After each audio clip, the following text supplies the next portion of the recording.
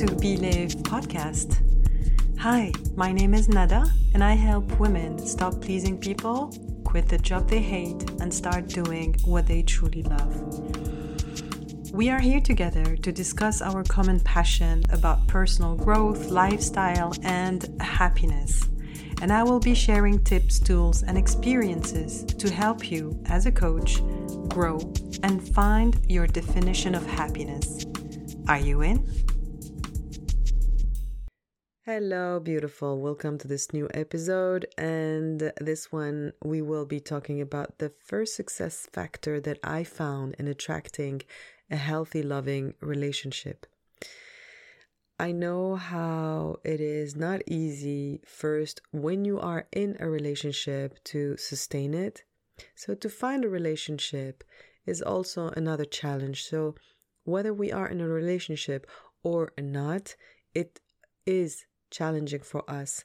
And to ease that challenge, there's that factor that is really important to me. And I found it quite important to me coming from a place of trauma where I had to lie a lot to survive.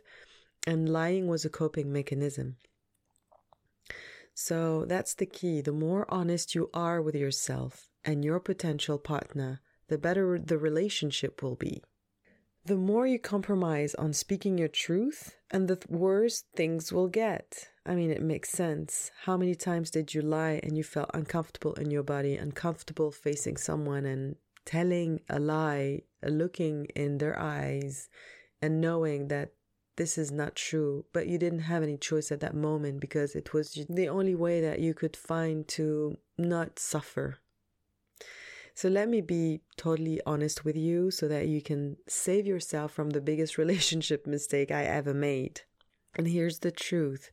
I used to lie about my life, and it was the only way to navigate safely in the world for me. So the whole esteem I had about myself was actually based on experiences that were related to abuse and mistrust, and which led my thinking to be a response to my experiences. Like, my thinking was, I'm not worth it. My thinking was, I'm not good enough. I'm bad. I'm stupid. I'm not capable. I was living through this thought, and these were actually my beliefs. So I remember, for example, as a little girl, being accused of doing something wrong when it was not true. Did that happen to you before? And though I said it was not me, they did not believe me, and I got punished for that. I got punished for something I haven't done and for speaking the truth.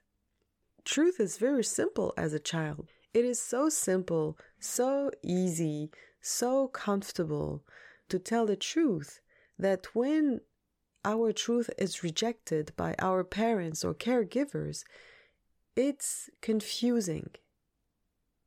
It's really confusing being comfortable, simple, easy is actually not good. Otherwise, I will be rejected. I will be disconnected by my caregivers, my love providers. So it's quite confusing, yeah. And this happens quite often, unfortunately, those accidents, because we don't know how the psyche works. So what happens is that we get accused and dragged over the coals of doing something we never initiated, and it becomes a belief that whenever we tell the truth, we are rejected and not loved. So when I catch, for example, someone lying, I know that it's not a purpose lying. I'm talking about us, not clinical, pathological patterns. And so when I hear somebody saying a lie, I know that it's the best that they can because I come from that place, and it's because they're trying to protect something that keeps them away from suffering more. In the spot, we don't realize that we're already suffering by making lies. And I have to add that it's not easy, neither, to always tell the truth. But it's so supportive to grow, to self-empowerment. It's a way to say, this is who I am. And there is nothing risky about it because we evolve until our body drops dead. We don't stay the same way we evolve according to the events that we will face in our lives. So anyway, if we believe that whenever we tell the truth, we are rejected and not loved, and when that thought sinks in our system, we actually start establishing relationship according to that belief. So the belief is, for me to keep my relationship sustainable, I developed that survival mechanism to make sure I will be loved under any circumstances. And I tended to lie about what I wanted. And by lying about what I wanted, it made me forget about what was really important for me. Because what I was focused on is actually to have a nice relationship, to be good to one another, to have our common project come to reality. That was my definition of a romantic relationship, and I really did believe that I was doing the right thing. I'm going to make you happy. I'm your rock. I'm your support. I am who you want me to be because I know I can be that one. But I was forgetting completely what was important for me. It was secondary, actually. And I was holding on to that marriage family for life project, that fairy tale story that my subconscious held on to, and I was trying to reproduce that dream that I was having when I was a little girl, and how I was brought up also because of the status of a woman who has to be married to someone to actually be accepted in the society. So that was like a prerequisite to happiness. And that thing creeps very early in our relationships. Like an example of this would be when my partner would assume things about me, and I can't have the courage in the moment to correct the assumption into what is actually true. I don't know if you had that, like you feel a bit unease to say, well, it's not really that. It's the truth is da da da da da. There's a feel of not being validated for being who we are at our core. This is not true. This is not me. Who I am or what I am is, what I like is, where I am at now is. These are statements that we are afraid of, claiming. So I'd rather let him assume what I look like for him and keep the life for myself. Yeah, keep the life for myself in my body. Like I can feel the constriction of the lie, the constriction of making myself actually small. Because what you're saying about me is not true, but since I don't want to contradict you because I love you, I will make myself even smaller because smaller. Just like to fit into the lie and to stay connected with you. Like, for example, he would say about me, and maybe in front of friends, Nada is a piano player, assuming that if there was a piano in the room, I would sit at the piano and play Nocturne No. 1 like by heart and gracefully. This is how extreme I was in my thinking. But actually my truth would be that I would say, well, not exactly. I used to play the piano, but I haven't practiced since the age of 18. So no, I don't play the piano now, and don't expect me to be a virtuoso on the piano now. And that's it. That's my truth.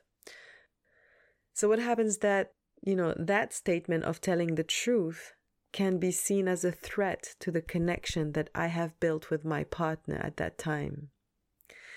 And because what I fear is that he would not want to do anything with me if I tell the actual truth. This is how little I thought I was at that time. And up until, when the lie takes too much space, we feel miserable because we disconnect from ourselves. So from fear of being afraid of disconnecting with my partner, I was actually disconnecting with myself. You know, it's like that movement of leaving myself, going outside to the other one and connecting with him and forgetting about me. But the thing is that nature is so not made that way. Our true nature is actually to connect with ourselves. So whenever we connect with others without being connected to ourselves, an inner earthquake occurs, which is suffering, depression, a disease, whatever, something happens, as a signal to come back to you, to come back to your body, to come back to what you feel. That simple step that we think is not enough. We think that our savior is the other one, but actually our rescuer is ourself. So the question would be, to what extent am I going to lie about me to stay in a relationship where I am not myself? That would be interesting to answer this question and add, what would be the cost of letting people assume what I am and me accepting to not tell the truth and put myself into a box and be whoever you want me to be? What is the cost? And what is the benefit of it? And as you answer these questions, you will probably have some insights. And by lying that way, because this is what I would call a lie, you know, there's nothing wrong about it because I know that it's a coping mechanism. And I invite you to see it as a coping mechanism. It has nothing to do with who you are, your personality or whatever. It's a coping mechanism. So in my concern, it did not sustain that way because I hadn't taken into consideration the happiness factor for myself. And happiness stands with truth and not lies. And I'm going to repeat that one because it feels good. Happiness stands with truth, not lies. Remember when I was relating to myself as a child, like truth is so simple for a child to say because it's easy, it's comfortable. It has nothing to do with worth or whatever, that we feel an expansion. When we lie, we feel a constriction. When we tell the truth, there is a relief. There is a transparency that occurs. And when we lie, there is a constriction, density. Try that exercise and see how you feel in your body. Connect back into your body and be aware when you have the courage to tell the truth, even a small thing, just to see how it feels, just to see how the person reacts. Start with one small topic and see how it is instead of letting your mind assume what's going to happen, and put yourself into the reality of what you are and see what in reality it will happen. Don't live in your mind. It's the worst thing that can happen to us. So as I said, it can feel scary at the beginning to tell the truth of what we want and what's important for us, because our desires might not match with a guy that we potentially can develop something. But we cannot control people's intentions or expectations, and that's a fact. So it has to be accepted. I cannot have control into his intention or his expectations.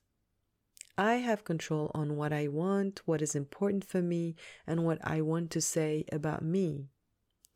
And this is okay to not match with his intentions and expectations, even if he's cute, even if he plays the guitar. and you wish your partner in life would play the guitar. But maybe it's not him. There are many guitar players in the world. But What matters is how you choose to show up and who you choose to be, and see what will be brought into your life when you vibrate from that stance, that reality that you want to be to yourself, and how easy it is to be yourself, to feel comfortable in your body, to feel that expansion, that transparency. Oh my God, it's so empowering. So I'm inviting you to just start with small steps. Small steps. And remember, a flower will never complain about her unique beauty, no matter what bee or insect will visit her. She will always remain herself, being herself and exuding the perfume of her purpose. So as I said, next time you engage with someone, be aware of the narrative and notice if what is important for you and what has value for you exudes from your conversation.